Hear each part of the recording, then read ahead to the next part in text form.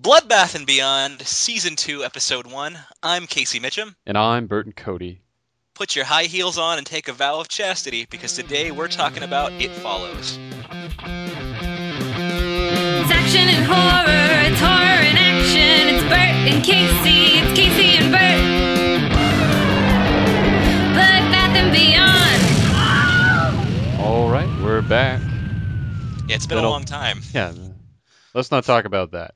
We're not talking about the past. We're here to talk about the future. That's right. The future of horror, of all things, because since we've been gone, some rather interesting horror movies have come out.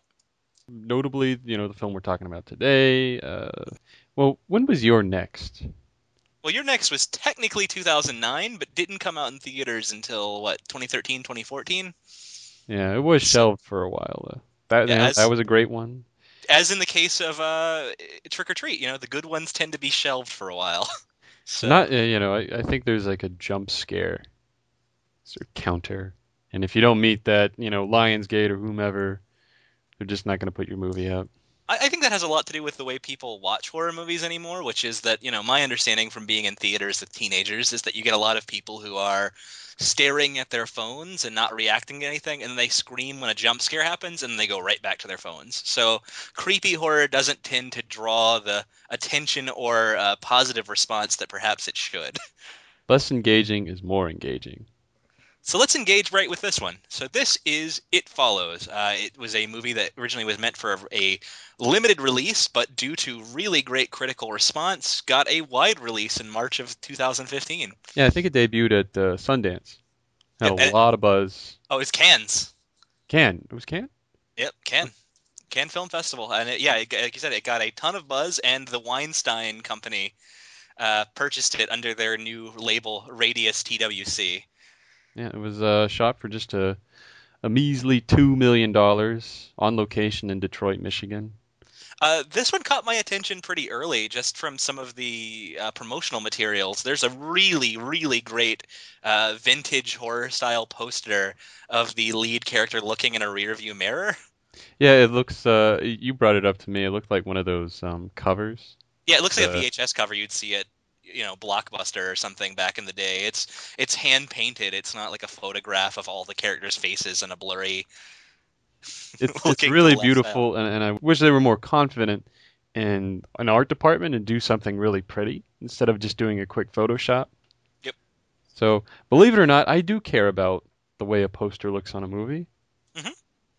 Well, especially with horror movies, because I don't know, there's a lot of not so great horror out there, so for something to stand out and at least try to draw your eye in that way, that's a pretty great thing, and that's something that should be celebrated when it happens. Mm-hmm.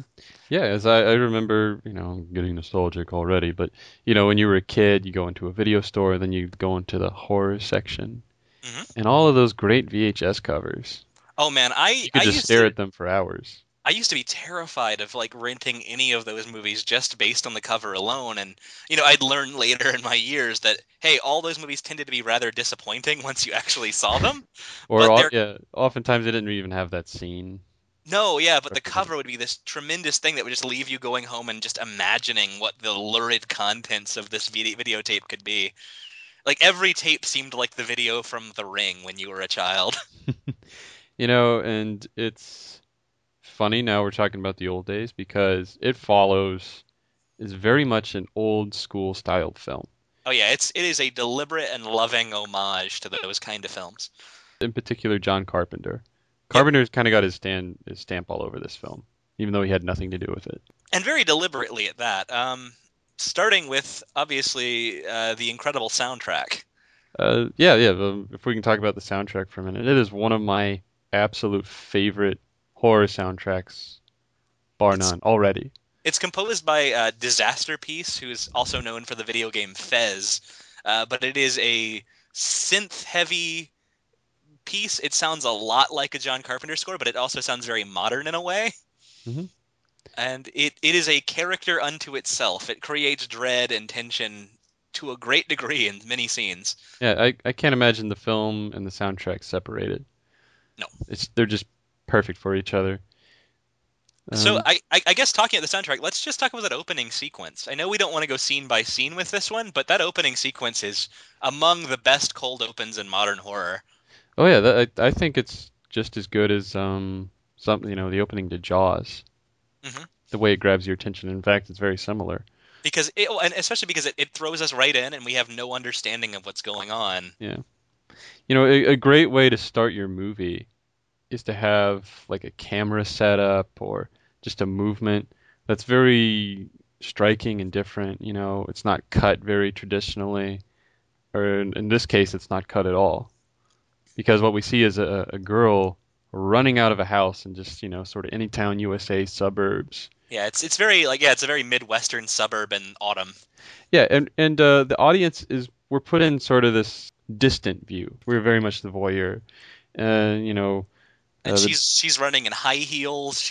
Otherwise she's only got lingerie on, but it's not lingerie in the luridly sexy sense that we're meant to like salivate over it. It's just the sense that whatever she was doing, she was caught in the middle of something by an unexpected scare and had to run outside. Yeah, it's the vulnerability thing.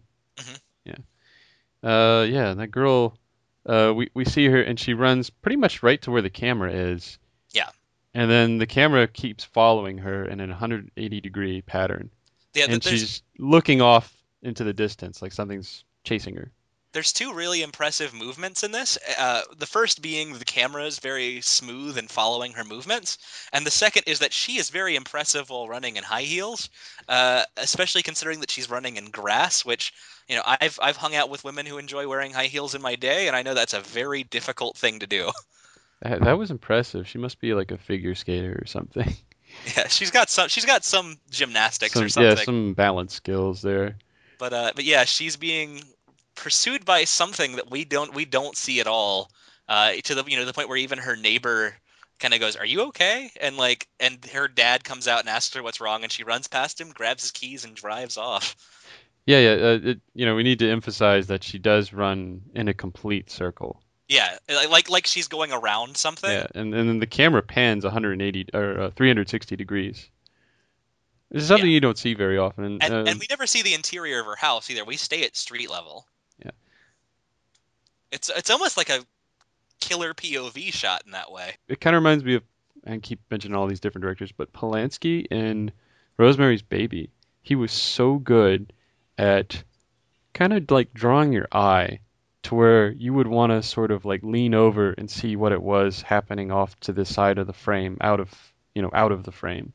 Yeah.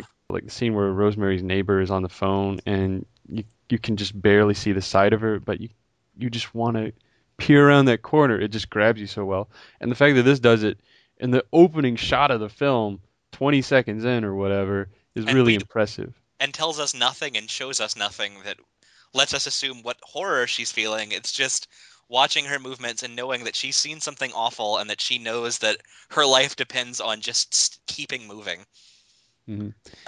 And then we get a really nice shot of the beach with the headlights of the car shining on her at night. She's calling her parents and apologizing. It almost sounds like a suicide note. And just her seeing something in the red brake lights of the car facing the other direction, but we as the audience are not privy to it. I did want to mention before she does get there, though, I love how once she runs into the car, the camera starts moving along with the car, and then it cuts abruptly. Yeah. That was really impressive.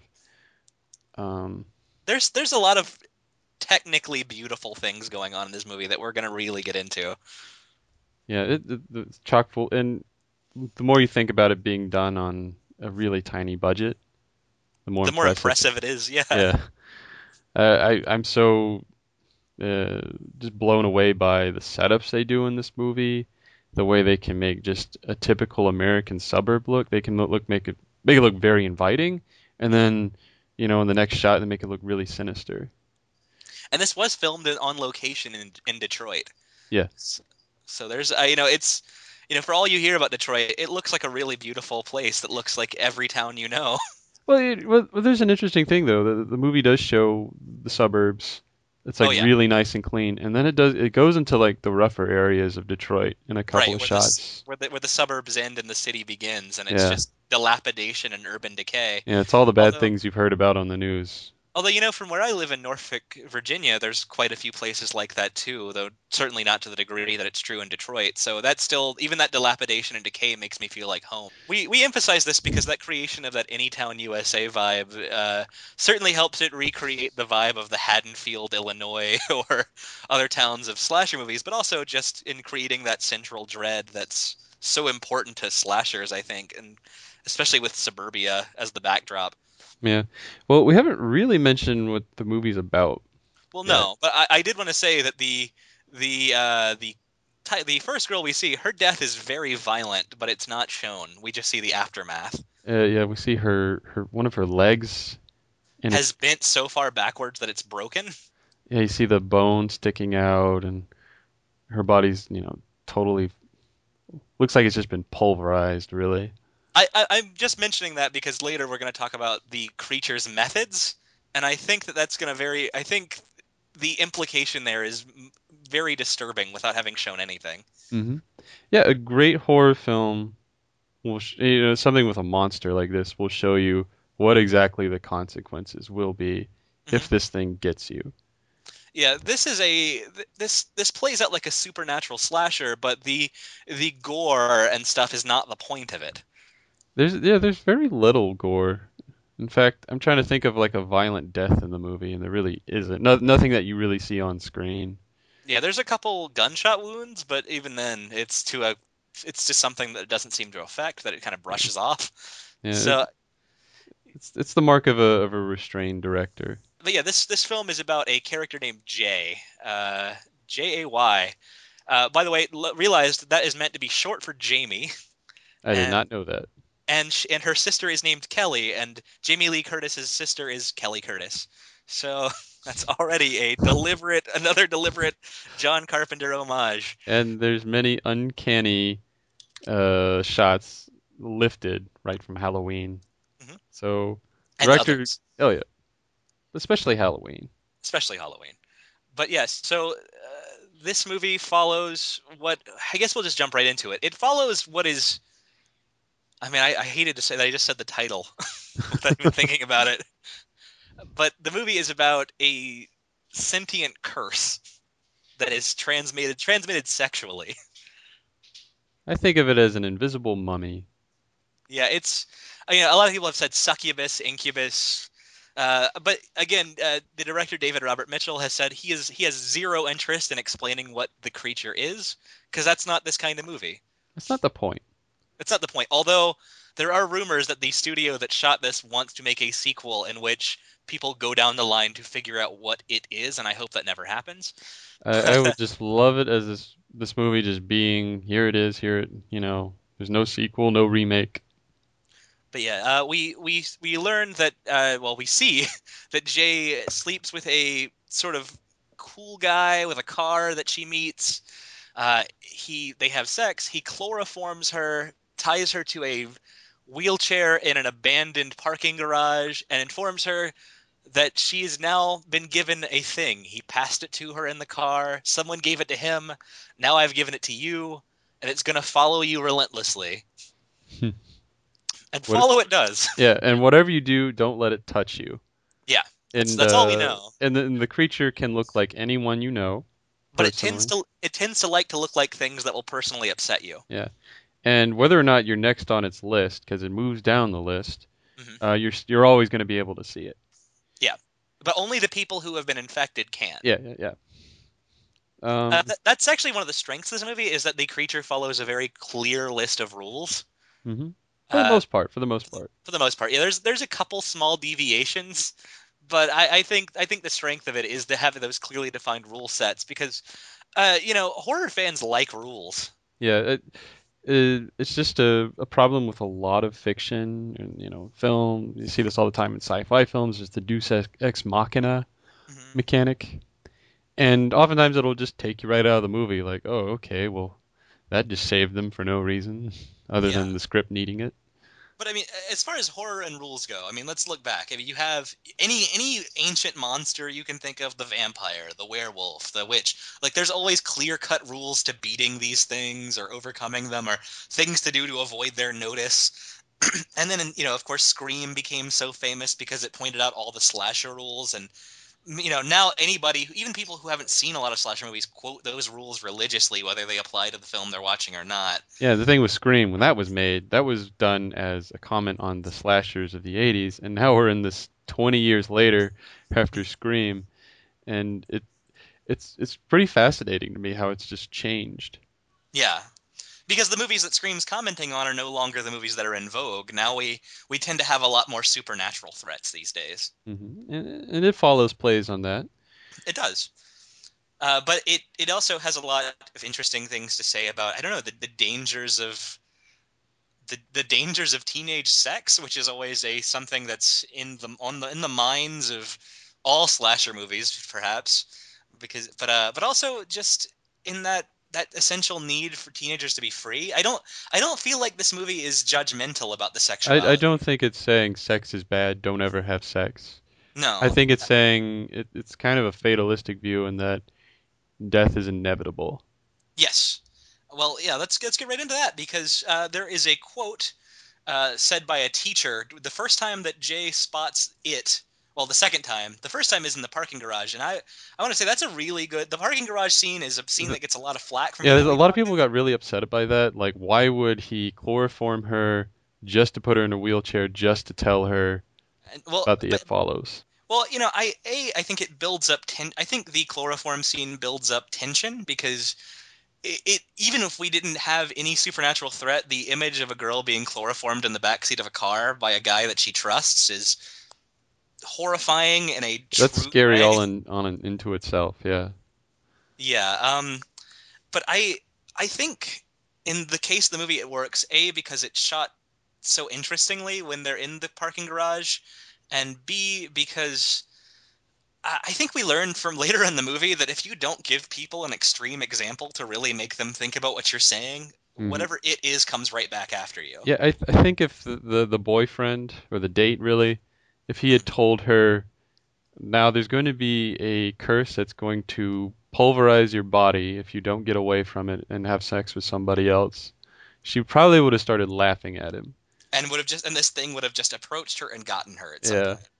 Because the movie doesn't show it, but we see a few scenes that suggest that other characters have had sex with other characters, and those other characters tend to disappear very quickly, and it comes right back. So you have to assume they didn't properly explain it, or they told people offhand about it, and that person didn't believe them. But hmm for her to have this extreme example of being bound and forced and chloroformed, like I think that really made it stick in her mind. And it's not just that he did it sadistically; it's that he's doing it out of self-preservation. Because as we know, this thing is like a chain letter, and that it'll always return to you Yeah. inevitably. Yeah. The tying up of the bounding we're talking about, that's the practical reason, and I think the other reason is David Robert Mitchell is trying to unpack a lot of slasher and horror movie tropes, which is Yes. why he has the girl at the beginning running in high heels, even though however impractical that is, and he's addressed that already. He said he was trying to comment on like the woman in peril you would see in a Brian De Palma film. That's why there's specifically red high heels. Hmm. Uh, and the kind of Scooby-Doo method by which the teenagers try to get it later in the movie. Yeah. He's trying to deconstruct these things and play with them. Yeah, it's a meta commentary, much the same way that Scream was a meta commentary of its own time. Yeah, and it's just the difference is this isn't like outright telling you. Yeah. No, this is more about showing. It Mhm. doesn't like to tell very much. Yeah, always the mark of good direction. Hmm. Let's talk about the direction because this is very evident in the parking garage scene, but it's also evident several times before when we see her date. But this movie is all about wide shots of backgrounds. Oh yeah, that is a direct John Carpenter But influence. but here it's also used to perfectly create that dread that something off frame is going to walk slowly toward the characters. Whether it happens or not, you're always prepared because I mean that's the fundamental terror of this movie is that this thing is very slow, but it's always coming. There's never a moment where it's not walking directly toward you. It And it could doesn't take stop until it could you are take dead. yeah, it could take seconds, minutes, days, hours, no matter how far you are, it will get to you eventually if you're not moving. Yeah, it doesn't get tired. It doesn't need to eat, sleep. any of that. Most people around you will never see it unless they have the curse too. Yeah. Yeah, one thing I kind of wish they did, and I know this probably would have been more tricky, Mhm. but the fact that we know that it occupies some sort of physical space. Yeah. Um, the outside world does affect it. Light bounces off of it. It casts a shadow. I thought it would have been interesting if the it didn't cast a shadow at all, and it really was just this phantom after you. Yeah. Well, that gets into what I think is maybe one of the primary weaknesses of the film. Um, and that's later on in the film we get, after she's trying to convince her other friends that something terrible is happening, and she's already been approached by the creature a few times, and some really well shot tense sequences, including one with a door frame in which a 7'7" actor just Yeah, ducks his head in, and it's terrifying looking. But there's a beach scene in the middle of the movie, and I think it's one of the weakest sequences of the movie because it takes away that creature's lack of physical presence in a really less interesting way. it And kind of takes the piss out of it a little. it also has one of the film's sole jump scares. So they're on the beach. We see it walking up behind her while they're all sitting on the beach. She knows that it's coming. She's already told her friends about it. They've sort of been preparing. One of them taught, the bad boy taught her how to use a gun, Hmm. just in case. Like, I don't think any of them have a great reason to believe her, but they just know that their friend is upset at this point, and they're trying to be there for her. Yeah, she's already had a few weird instances where she's outright told them, "This is following me. This is what's happening." For all they know, their friend is having panic attacks and just running off constantly. Yeah. But because they're her friends, they've opted to be there for her. Well, I say friends, but one of them, Paul, is this sort of twerpy guy who I've been referring to as a portrait of a men's rights activist as a young Oh, he's man. a total MRA kid Yeah, in yeah, training. he MRAT. yeah, he means well in his own way, but he's really just there. Even after he finds out that Jay might have a curse that will kill him, If he he's has still sex with her. yeah, he still wants it, and he's still like, hey, you could just pass it to me, and we could do this together. Like he's very obvious. Although she points out that hey, we could have had a relationship, but you also kissed my sister. So Yeah, bro. yeah, he's not a great guy, but he thinks he's a good guy. He, Um, he means well. he He's means not a well, but malicious kid. yeah, but he's still that slimy friend, that's only there to hoping that he'll sleep with one of the girls in their friends group. Hmm. But particularly Jay, who he And has a few scenes he with, really resents like the dumb guy from across the street. who we learn in the past has been with Jay before. Hmm. Uh, Don't they reference it kind of early, and then they outright tell us in the hospital sequence? yes, that back in high school they had a thing briefly, and Yeah. it didn't work out. But the beach scene. So the beach scene doesn't work for me because it removes any doubt that this thing that's following Jay is really there. It grabs her by the hair, and they show us this by it invisibly pulling her hair up into the air. Paul attempts to hit it with a chair and See, I gets. kind of liked that scene, No, but okay. Okay. I think it's there. If we're talking about this being the Scream of now, that scene is there purely because the thing to do in horror movies in the 2010s is to invisibly throw something somewhere. yeah, well, I think it was there just to definitively get the other teenagers on board with what's going on. I see. I wish it hadn't done that though. I would have rather she had to have like weathered down their judgment, or just them having to accept that what she's saying on blind faith because they're there for her. But for them to deliberately see this thing like flinging one of their friends 10 feet away and breaking walls and stuff is it's a little less interesting to me. It suddenly became It's not the most creative. It is kind of a clumsy way to go about getting the kids on board. it's a clumsy way in a movie that's otherwise not clumsy. Yeah, yeah, that's fair to say. But And yeah, well, the movie's soul jump scare is there. mhm. I don't know. Yeah, well, the jump scare being that she sees the peeping kid from earlier. There's weird peeping kid neighbors that she Yeah, has. the peeping kid was there's a kid early in the film spying on Jay when she's in her pool, which we'll talk about like water, the symbolism of that in a second. Mhm. And the kid was only put in the movie just to have that one jump scare and halfway through. with the red ball Yeah, with the red ball. slamming against the window right after. During that sequence too, by the way, it's interesting to me. I've seen this movie a few times now, and I've seen it with usually with somebody who's never seen it before.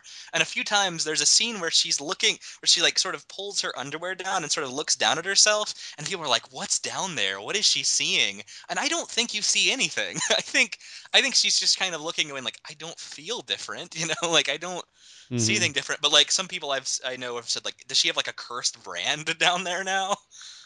No, I don't think so. I think she's just curious about her body now. Like, is In the there any same way that indication? Yeah.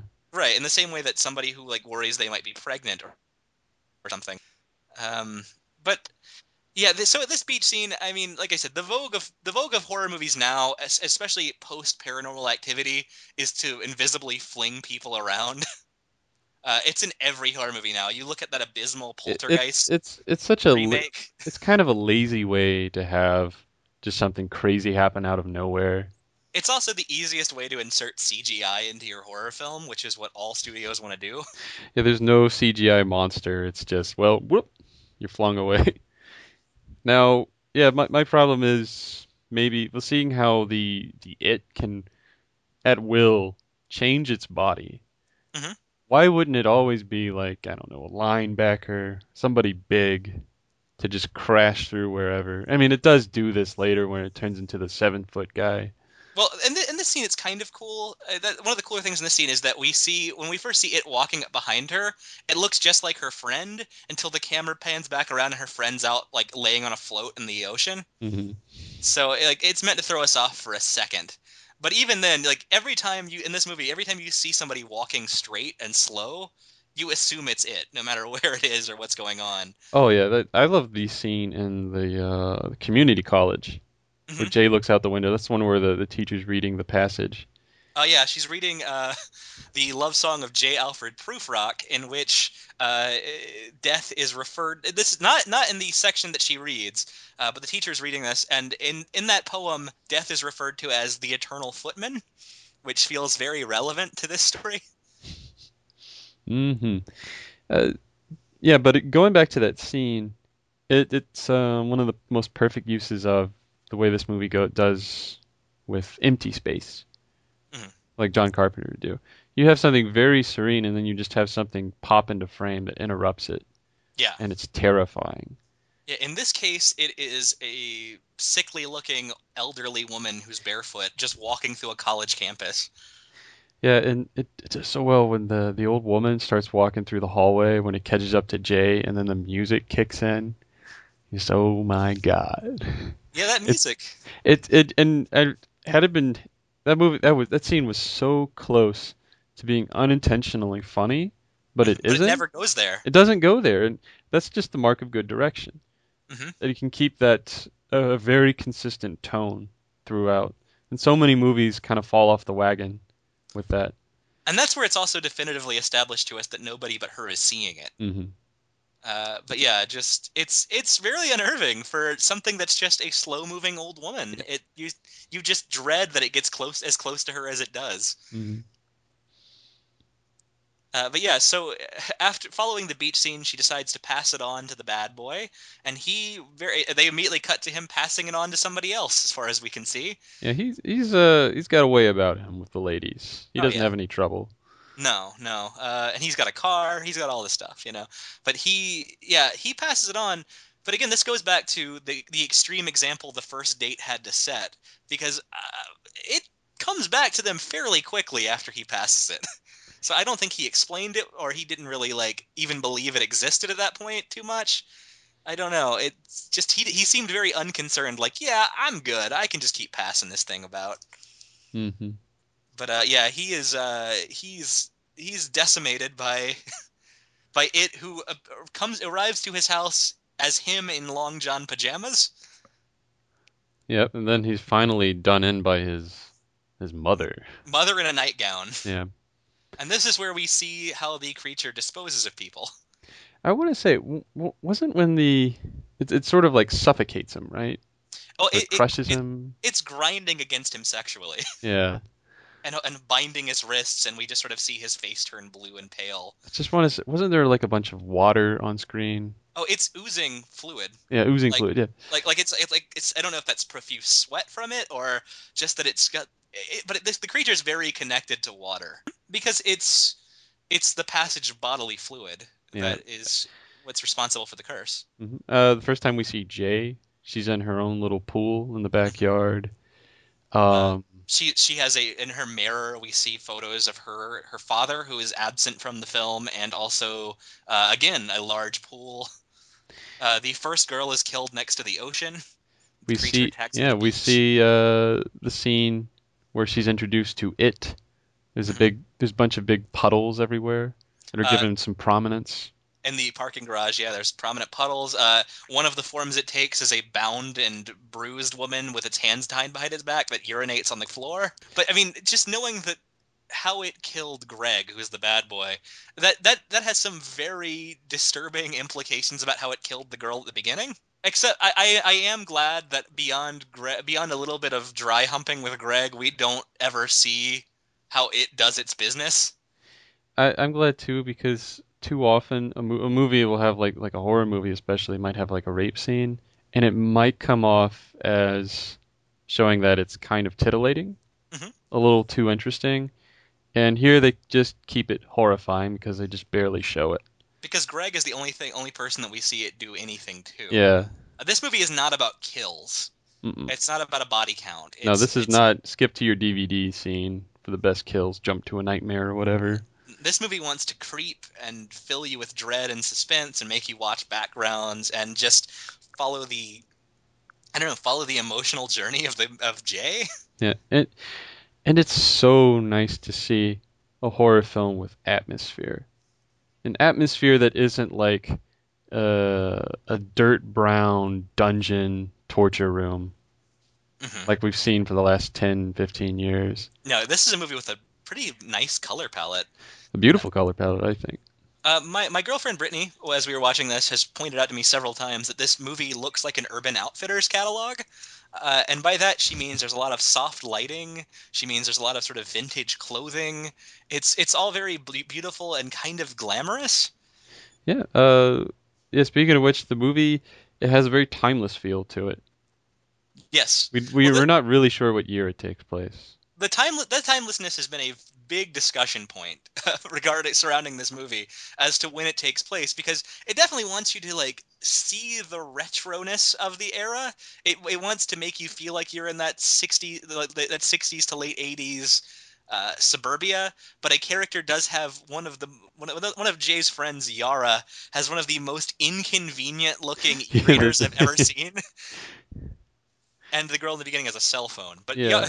Yara's e-reader is a seashell, a yellow seashell with two screens, and it's in the middle is just a giant plastic bar. Yeah, like the hinge, and you have to just keep scrolling up every few lines just to keep up. And she's reading Dostoevsky on this thing. Yeah. Do they actually make those things, or was that just the director going, "Well, I want something water related. Give her a seashell." I didn't even think about that. Yeah. But yeah, I don't know. I've never seen one of those before. I kind of wish they had just let her have a paperback, but maybe that's not cool anymore. Maybe not. Maybe yeah. I don't know. But but otherwise, it's interesting because like the kids are always watching like 1950s era sci-fi Yeah, movies they and go to stuff. see Charade at the theater on her date. Hmm. Yep. They're watching old sci-fi on TV in the black and whites. A few scenes. So Yeah, it's not there to confuse you. It's just to give it a flavor. This movie it's has a there. taste to it. Well, it's there to imbue enough of that sense of timelessness. I mean, I know that we do see a cell phone, in the beginning of the movie, but I feel like increasingly and unfortunately that's something that horror has to address now. You can't make a horror movie without a character going somewhere and commenting that they got 0 bars of reception or Mhm. they forgot to charge the phone on the way in because otherwise people will be like, why don't you just call 911, stupid? Yeah, So the cell phone has had such an unexpected impact, I think, on horror and the vulnerability that usually goes with the genre. Yeah, that now we're just having to be creative like this. And the ubiquity of cellular phones and things and other, God, social media. I'm going to just take a brief moment to complain about the Scream TV series, for which please, by all means. I have now seen the pilot of the Scream TV series, and within the first 4 minutes, the first minute rather, they had already introduced 4 social media outlets. So you have a fake Twitter, a fake Facebook, a fake Instagram, a fake Snapchat. At one point, a character is about to be murdered, and she tells Siri to call 911 for her. And Siri is like dialing Pottery Barn because that's a great joke, I guess. That not only do not know how to dial 911, but their technology sucks, and that millennials are awful. Wasn't I that a don't. joke in like the Little Rascals movie? It probably was. I mean, How do it's you just. dial 911? I don't know. But I feel like, well, Scream TV is made with a contempt for its own audience, and this movie is not so much. Hmm. Yeah, this and The Guest both occupy what I call magical John Carpenter land, where it's always just like a tinge of fall, or maybe it is actual Halloween season, There's and the yellow leaves everywhere in yellow this leaves movie. everywhere. There's a homeliness, like a warmth to the suburbs. They're Mhm. really inviting. Um, And there's even the dilapidation and urban decay that we see is kind of beautiful in a way. yeah, like you want to go exploring. It's the haunted house you can't stay away from. But in Detroit's case, it's streets full of haunted houses. Yeah, and and like It Follows, The Guest had that heavy synth soundtrack. I Mhm. think it was much better in It Follows. It served the film better. Yeah, well, let's talk about The Guest more in a little bit. Yeah. So it follows sort of trucks on, and it ends up at maybe the most contentious scene in the whole movie, being the finale at the pool, Hmm. in which the characters make a plan that they are going to surround this public pool at a YMCA Yes, and with then lure the it and electrocute it. a bunch of appliances they've plugged in everywhere. And of course, the first thing they have Jay sit in the pool for which God which knows how long. which reflects what we've seen in the beginning of the movie, and also the picture of her at the pool with her dad. Yeah, and in spite of like the silliness of this plan, which is deliberate, I think. Well, the director even admitted that it's a really beautiful setup. Like just Jay sitting in the big pool. It reminded me of like Cat People, the original Oh with yeah, Val the Lewton. Val Lewton. Yeah. Yeah, really just beautiful atmosphere and great sense of mounting dread. Hmm. And that's Uh, what this movie just does so beautifully. it bears pointing out too that the movie has a it kind of foreshadows this sequence in a lot of ways. First of all, the photograph of Dad in the pool on the mirror at the beginning of the movie that's not commented on, but also the sci-fi movie they're watching at the beginning of the film has the sentence, line of dialogue: "You're afraid of an overload. You can't tap enough electricity wherever you get it from to control a strong enough charge." And that's exactly what plays out here too, because we learn that the appliances really aren't enough to shock anything when you throw them in a pool that size. Hmm. But I found that kind of funny in And my most they recent. were all appliances you would find at like an antique shop. Hmm. None of Yeah, them were it's like contemporary, whatever you'd find at Best Buy right now, or old lamp, old yeah, toaster. old blenders. Yeah, like old box televisions. Yeah, just to keep hammering home that timelessness. But the it does not walk into the pool as expected, and it just starts throwing appliances at her to beam her in the head and presumably drown her for easy capture. It I I have some issues with that, but I do like some of the shots of her underwater as the televisions are coming down and stuff and sinking. Like I said, yeah, the way that's shot almost undoes, the problems of that scene. And it makes me go, well, why didn't the it get like a knife or something? I don't know. I Yeah, don't. I was wondering, why didn't the it just get in the pool with her like the way it was expected to? But maybe but it was worried about the electricity. as the date earlier commented, it's slow, but it's not dumb. Okay. Well, So that's all the explanation you need, folks. that's right. Yep. So move along. But yeah, they they shoot it with a gun again as they have before, and it immediately regenerated. But this time it fills the pool with blood. They hit it like right between the eyes too. Yeah, so maybe it took a little longer to regenerate. But but the point is, it's not dead. It's that there's no escaping it. You can't. You're never going to get away from it. And I think that's just its role as a metaphor for growing up and recognizing that your own mortality is inevitable. Mm-hmm. Uh, so I want to talk about something I really like about this movie. Oh, a couple things. The first being that I had said that where Scream TV was made with a contempt for its audience, this movie certainly isn't. And so that manifests itself in quite a few ways. There is a sequence where they investigate and find the date who passed the curse onto her again. And during that sequence, Jay is lining up blades of grass along her arm, and I took that to be symbolic of cutting scars. Hmm. This is especially true later because there's also a scene in which we see a pill on a napkin next to a tray of food for Jay, and later the only thing that's gone is the pill, and the food hasn't been eaten. I think there's a lot of sort of sly references to issues that real teenagers go through, but also there is the greater implication that we see Jay have a few sex scenes. She almost always has sex with her underwear on. She doesn't, and I she was never. wondering if that was just something the actress wanted to do. Maybe she wasn't comfortable being nude. I think it fits the character though, because we no matter who it's with that we see it, there's no enjoyment for the act on her face. It's always very impersonal, yeah.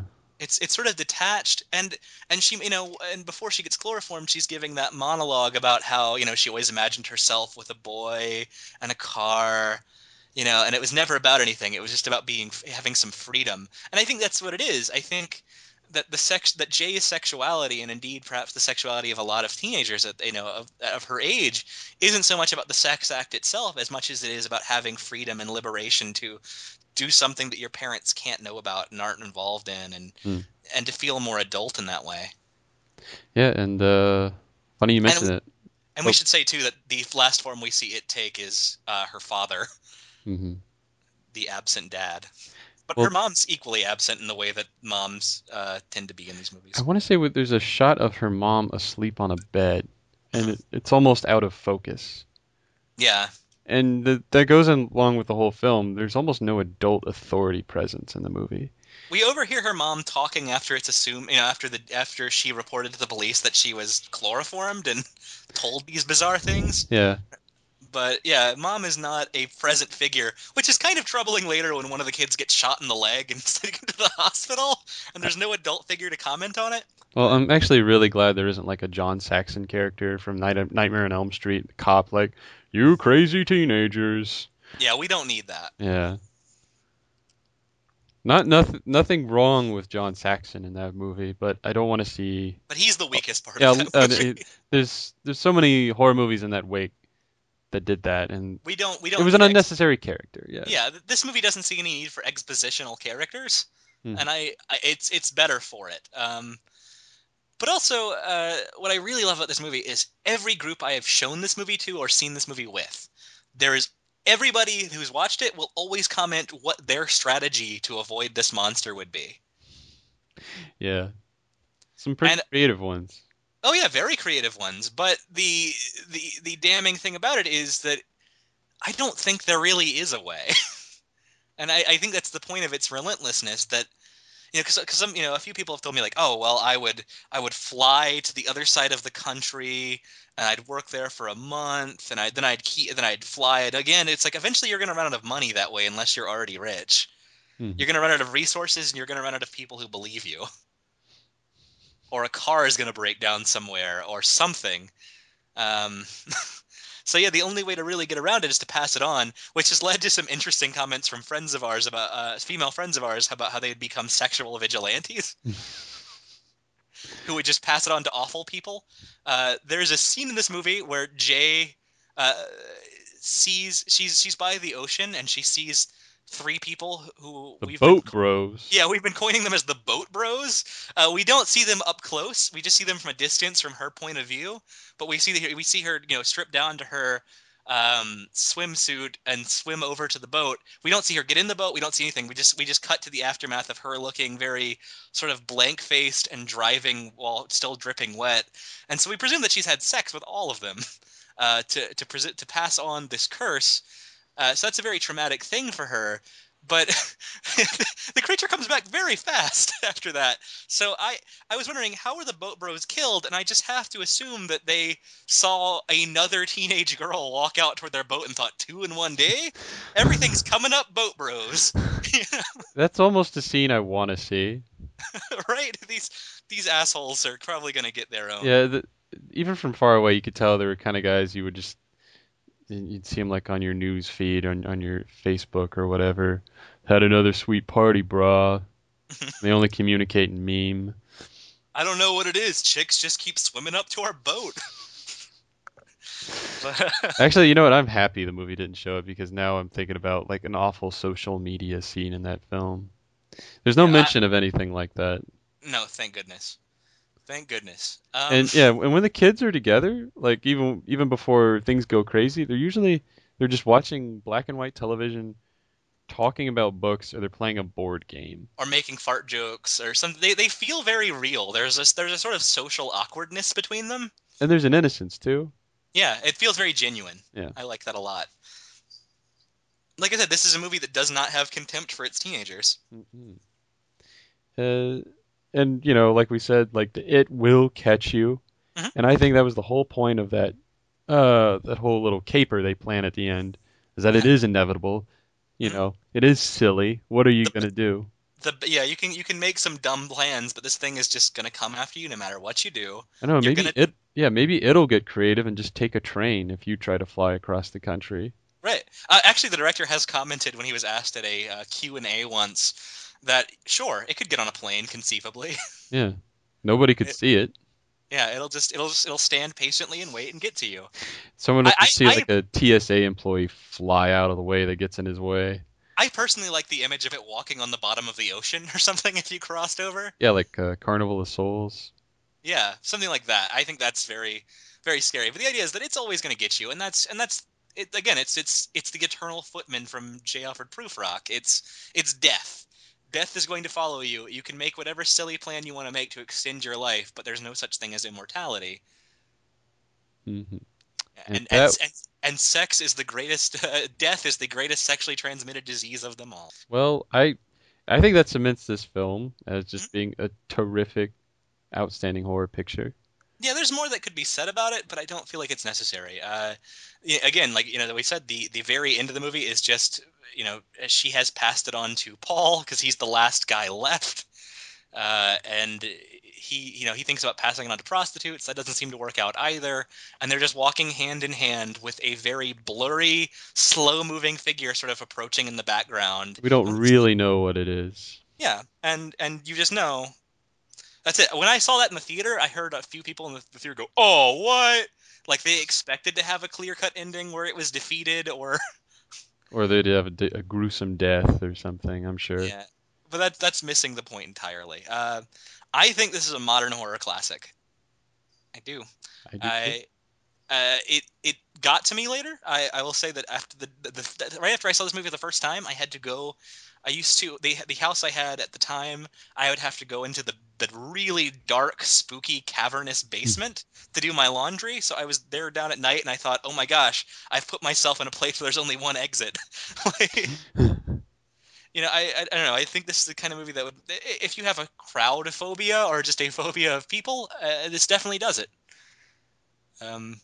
It's a movie to be enjoyed on multiple levels. Mm-hmm. You can take in the beautiful cinematography. There's the great soundtrack. There's the kids. I think all of the kids are really likable. And they turn in believable acting. Yeah, it's some people would say mumblecore. I don't think it's quite like that. No. But it's very natural. I do think it cements lead actress Micah Monroe as somebody to watch, though. Oh yeah, I'm looking forward to more of her stuff. And so let's jump into more of her stuff. Yeah. We're not going to talk about this one as long, but right before we recorded this, we both realized that you and I had seen The Guest. Yes. Now, Which, I had enjoyed The Guest, Mhm. probably a little more than you had initially, and Yeah, I've uh, come around on it a little bit more okay. since. I But this is a new movie by Adam Wingard and Simon Barrett, who are the creative team behind the 2009 slasher movie, which I really like, called You're Next. hmm And I think that my initial reaction to The Guest has to do with like as compared to Your Next, because they are similar films in a way, but I think I have a much greater fondness for movies about masked slashers than I do about movies that are ostensibly uh, good gory parodies of things like The Bourne Identity. yeah. I don't have as much love for the Bourne Identity genre. What I liked about these two films Adam Wingard's done is he's taken horror tropes and he's made two films that aren't. They're kind of horror movies and they kind of aren't. You could conceivably call Your Next an action movie, like a home invasion movie, because it's not like a supernatural thing. It's not like an unkillable monster. It's almost like Die Hard in a way, like a budgeted Die Hard, where our lead actress is just really excellent at protecting herself with tons of booby traps and everything. Hmm. And here in It Follows, I mean, not The Guest. Yeah, really. We have a guy that's kind of like a Michael Myers figure. It takes place at Halloween in magical John Carpenter land. There's a setup for like a big Halloween dance that we're like, okay, that's definitely got to be in the movie if they set it up so early. Yeah. There's just that great motif going on, but at the same time, I think this one probably is more straddling both horror and action. Well, Those he lines. is a So then you're next. the lead antagonist in this movie is a soldier pretending to be someone who knew this family's recently killed in action son. And that he was involved with a lot of the secret special forces work they're sworn to never talk about. Hmm. And so And he has again, a convincing story, and there's even a photograph of him. and our voice of reason in regards to not trusting this guy is Micah Monroe, playing the teenage daughter slash sister of the recently deceased soldier. hmm Uh, yep. She's well, she doesn't lead. She does play a slightly different, I think, a different enough character. Yeah, she's not as mousy as she Yeah, is. she's a bit more assertive. A bit more assertive, a bit you get the sense that she's meant to be a bit more of a cool character in this one. She Mm. kind of has that like sort of I don't know what to call that haircut. And she makes mix CDs like cool kids do. Yeah, she's got the cool kid bedroom. She's got a bad boy boyfriend. She goes to cool Halloween parties, Yeah. Um and she has that rock and roll diner waitress outfit. yeah. It's like I don't think I've seen a diner waitress in like the knee-high socks or whatever and combat boots, but I mean that's cool. I enjoy the interplay between the soldier who's referred to as David Collins and Micah Monroe's younger brother, Those are Luke. some of my favorite scenes because they'll be having a very normal conversation, and then it'll go into the topic of the bullies at school, and then Dan Stevens, who plays what's his David. name, David, in quotation marks, he'll just say something completely psychopathic and crazy to the kid with a straight face, and But the kid has the best reaction shots every single time. I what's love it. great about it is that Luke is down for that craziness. Yeah, he's like, He's like, "Oh." he says like, "Oh well, we're friends. I know that you're probably gonna kill some people, but we're buds, right? Like you're the closest I've had to a cool male figure in my life and forever. So Mhm. Yeah, this movie has been cited for its soundtrack. Mhm. A lot of we people seem to actually think we actually got a question about that. we Uh, do we? we have some mailbag questions for the first time. Mailbag. I'm down for some mailbag. So yeah, we I solicited mailbag. We finally got some, and I'm hoping that this is something we can do more often. So, if any of the listeners in the show, you can find me on Twitter at Minovsky Article, and I'll probably open a new Bloodbath and Beyond Twitter account at some point as well. So you can send us any questions because we'll announce the next movie we're talking about, and we'd love to hear from you. Um, But this first one has specifically to do with the soundtrack. And this comes from James Pickens, who is on Twitter at Ducknuts. These two films, being the It Follows and The Guests, have real nice soundtracks that feel like they complement one another. But which do you prefer in the end? Me? Yeah. There was. I prefer It Follows. All That right, is just a rip-roaring soundtrack. I really like the one to The Guest, but it's just really cool, and it just kind of adds a little bit to the scene, but it's not as nearly as strong and I think important to its movie as It Follows. Yeah, I'll clarify that I agree that It Follows is the stronger of the two soundtracks because I think that soundtrack creates immense dread and just feels so perfectly horror to me. But The Guest is very much what I would have been listening to in college because it is so full of like new wave. So Oh, dude, I yeah, just get me some synth pop and I'm there. yeah, so I think The Guest is a really great soundtrack. So in college, my answer would be The Guest. Currently, my answer is It Follows. Yeah, that's a very acceptable answer. We have a couple others, and I'm going to save them for a little while later. Okay. So back to The Guest. Yeah, back to The Guest. Where were we on that one? We were talking about the soundtrack. Oh, a lot of people have compared this to Drive, Nick Refn's film from a few years ago, which I absolutely love. Mm-hmm. And they say, oh, they're so similar, man. I think it's other than a synth pop soundtrack and a blonde guy that kills people. Brutally, though. Brutally, yeah. Yeah, let's get right. I'm just very curious as to why people seem to always make that connection, or does like a synth pop soundtrack just seem so out of the blue now? I think part of it might be that Drive has become like the latest milestone of cool. Like, if you look back and try to think of a really cool movie, Drive is probably one of the first ones that's going to come to mind right now. Hmm. I wouldn't dispute that claim either. I love Drive. But The Guest, okay, so the meat and potatoes of The Guest, and we're not going to go scene by scene, but the meat and potatoes of The Guest is that David is programmed by the government, and we're told this by Lance Reddick from The Wire and Fringe and many other shows and movies where he is an authority figure He at just has that top-level voice government. and look about him. Yeah, he's real cool. But Yeah. But yeah, that David has been programmed by the government as an experiment, to murder anyone that even seems to consider that he's not who he says he is. Anybody who blows his cover has to die, and all loose ends have to be tied up. Whether that means, burning everyone in a building alive and removing all their teeth to, take too long to track him down, or to stab somebody that says something and just leave them somewhere and then frame somebody else for the murder. He's a survivor. I kind of dig that MO.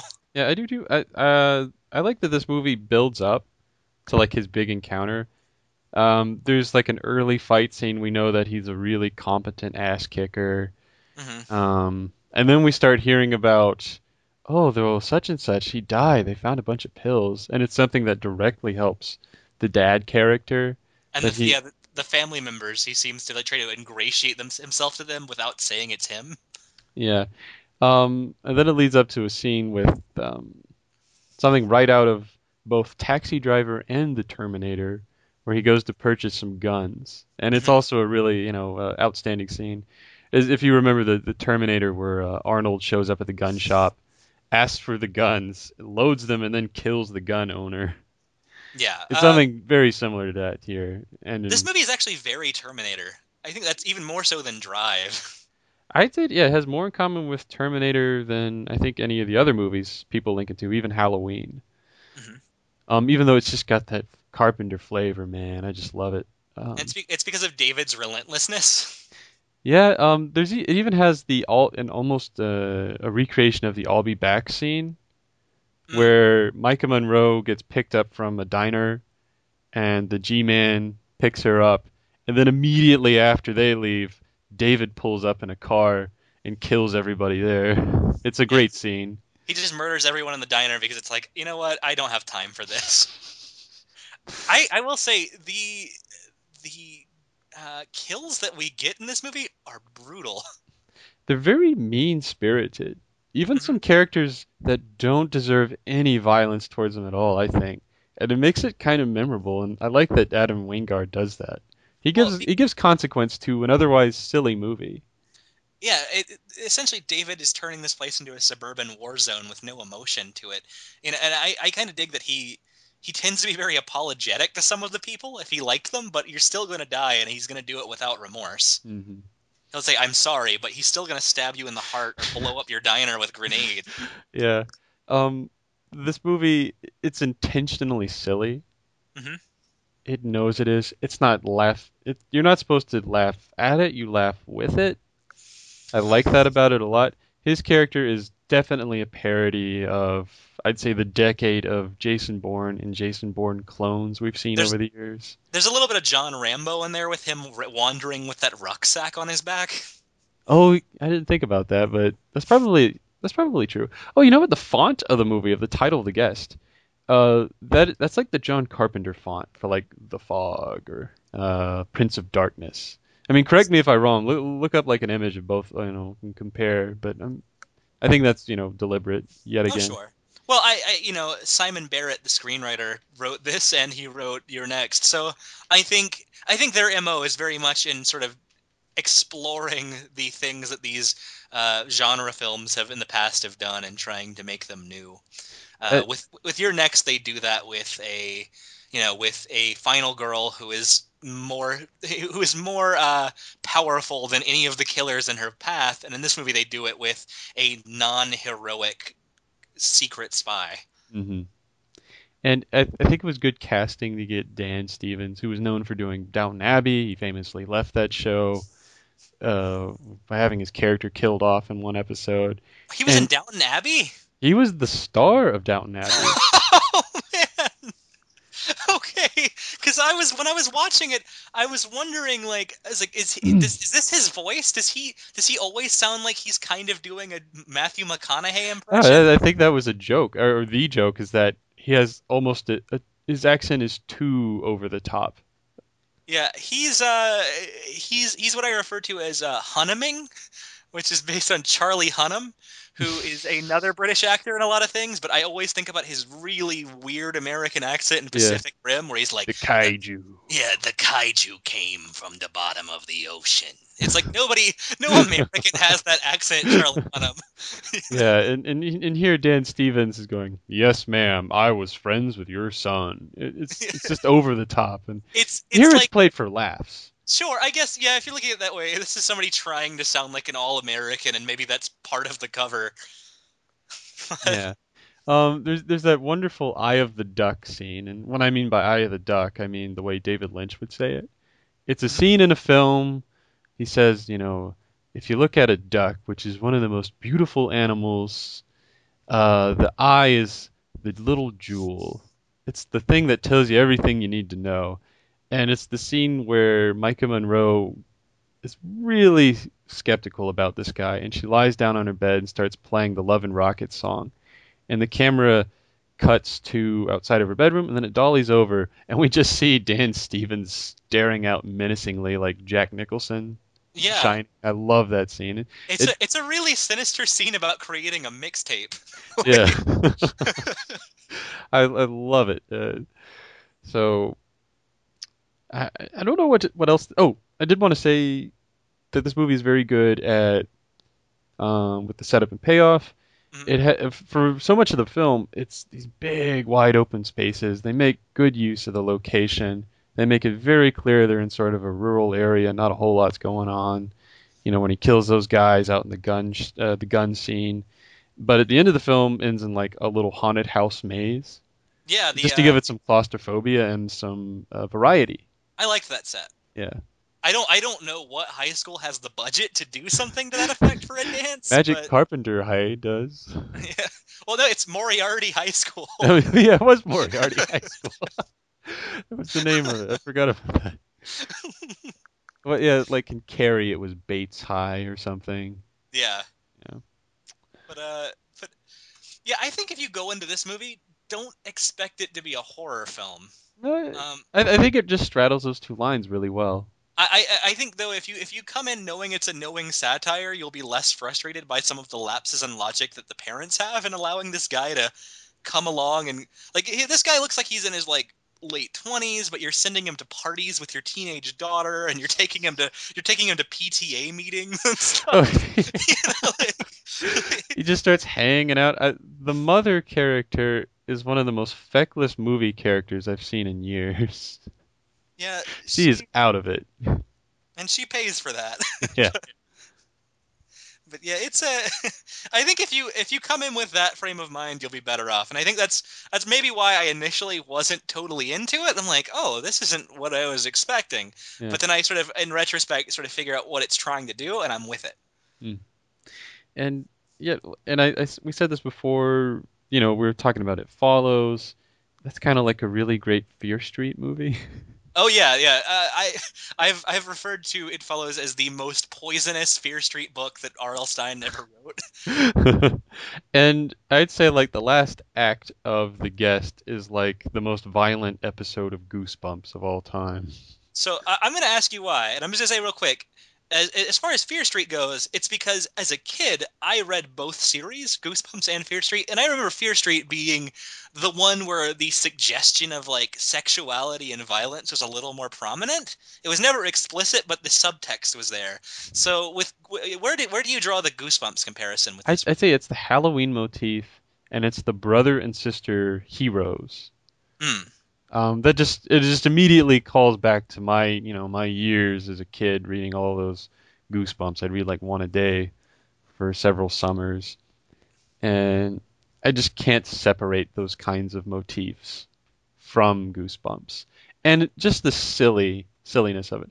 Yeah, no, I get what you're saying, because Goosebumps typically, like you said, it had siblings, or it had like a guy, like a young boy with his platonic friend with the gender ambiguous name, like Andy or something. Mm-hmm. So yeah, no, I can see that. I mean, that's how it works for me. Maybe not everybody else that can draw those associations. I'm gonna bring up our next question right now. Okay. This one is from Twitter user @Kobats. And Kobats asks, or says rather, both The Guest and the cinematic masterpiece Face Off have a scene in which the antagonist, pretending to be someone else, teaches a teen how to use a knife in self-defense, which they later end up using against them. Coincidence or loving homage to Face Off? As much as I would love this to be, it could be. I bet if I asked Adam Wingard, he'd say it. I think it's coincidental. I don't know. I agree that Face Off is a cinematic masterpiece of our time. So I think if you're going to reference the other movies, that Simon Barrett would have definitely seen Face Off. So I'm either way, good catch, Kobats, because I didn't even think about that. Definitely, dude. Please, people, if you're seeing other movie associations we aren't, please bring them up. I haven't seen Face Off in like 10 years, so. But that definitely happens. Yeah. We know our guns. I just remember that. And so we have one more question. This one comes from @BunnyCartoon, also known as Dawn H. Dawn hosts a really great podcast called the Anime Nostalgia Podcast, which I've guested on a couple times, and it's well worth your time. She's very knowledgeable. But she said that she hadn't seen The Guest, so she didn't have a question for that one. But she did have a question for It Follows, and one we've kind of addressed, but I think we can double back on. And that is, what was your favorite old school horror element they included in the film, and why? Old school horror element. I'll let you go take the lead on that one, Casey. Sure. We've touched on this quite a bit, but I want to just really emphasize how important that setting is to me. That sort of vaguely fall, as you've called, I don't know, the magical John Carpenter land, but it's this vaguely fall suburbia that is just very much the neighborhood that I live in. I don't live in Detroit, but I see those streets every day outside my window. And I think that's more powerful to me than what we get in a lot of modern horror movies, where we don't really ever get a suggestion of the place that these things take place in anymore. You tend to get a lot of interior shots and set shots, and maybe you get the facade of a house. But this made it clear that there's a whole world outside of that house. There's a neighborhood. There's woods outside that neighborhood. There's a swing set over here. I really enjoyed that sense of geographic place, and I wish that more horror movies would incorporate that. Oh yeah, use your settings. Clearly I don't think enough horror films do that anymore. I want to say that probably dropped off around the 80s. Yeah. So how about you? I just want to say the way the movie uses the camera as a character almost. Especially in that opening sequence. It's like an unwitting spectator. The way we watch this poor girl run around us and then away. And the way it'll kind of so beautifully in that opening just keeps things off the edge of the camera, Hmm. you know. And it's playing with your eyes, playing with your emotions. And those And wide shots of backgrounds, which are so yeah, so clever. so many horror movies. I think a lot of directors got caught up with what can we throw at you with the screen. Here, because of the limited budget, it made them more creative with how they use the camera, and that's just so cinematic. And that to me is super old school. And even in editing, there aren't like an excessive number of cuts. There No, aren't. It lets things linger as they should. It doesn't just constantly cut to screaming faces, like wide, great close up or anything. it's edited very invisibly, which is classical editing. Hmm. Yeah, this is. I think David Robert Mitchell has a very sure hand, and I'm Yeah. looking forward. I'm looking forward to more from both him and Adam Wingard. Oh yeah, I think they could be among our great modern genre directors for years If to come. if they choose to be. If they choose to be. Adam Wingard, I'd love to see him deconstruct a few more fun genres. Hmm. He's just a fun director. Yeah, he and Uh, Simon Barrett make a good pair. yeah, I guess you're next and the guest. I think those are both on Netflix right now. Check them out. I'm sure Definitely. It Follows will be on there eventually. It Follows Yeah. is a movie I'd recommend buying Yeah, if you're into horror. I haven't bought very many Blu-rays lately, and that is one I got day one. Oh So yeah. I very highly recommend It Follows for your library. Mhm. And you could probably find it in a Redbox or something right now if you're listening to this and you want to just see it. Yeah. Well, I think that about covers all we set out to do today. Yeah, I'm just really glad we did this thing again. Me too, man. Well, we don't know what the next episode is going to be yet. So watch the internet. We'll definitely announce it ahead of time if anybody wants to watch and keep up with us. Yeah. You can still find us on Facebook. The Bloodbath and Beyond page still exists, and you can find me on Twitter at Manovsky Article if you want to just have a chat. Please. And you just find me through Casey. Yeah, I'm a he's not a weirdo who doesn't do Twitter. yeah. Bert's not a social media guy, so. Yeah. But I had a great time. I'm really glad we're doing this again, and I hope for many more. So we'll see you guys next week. All right. With that said. Stay bloody, my friends.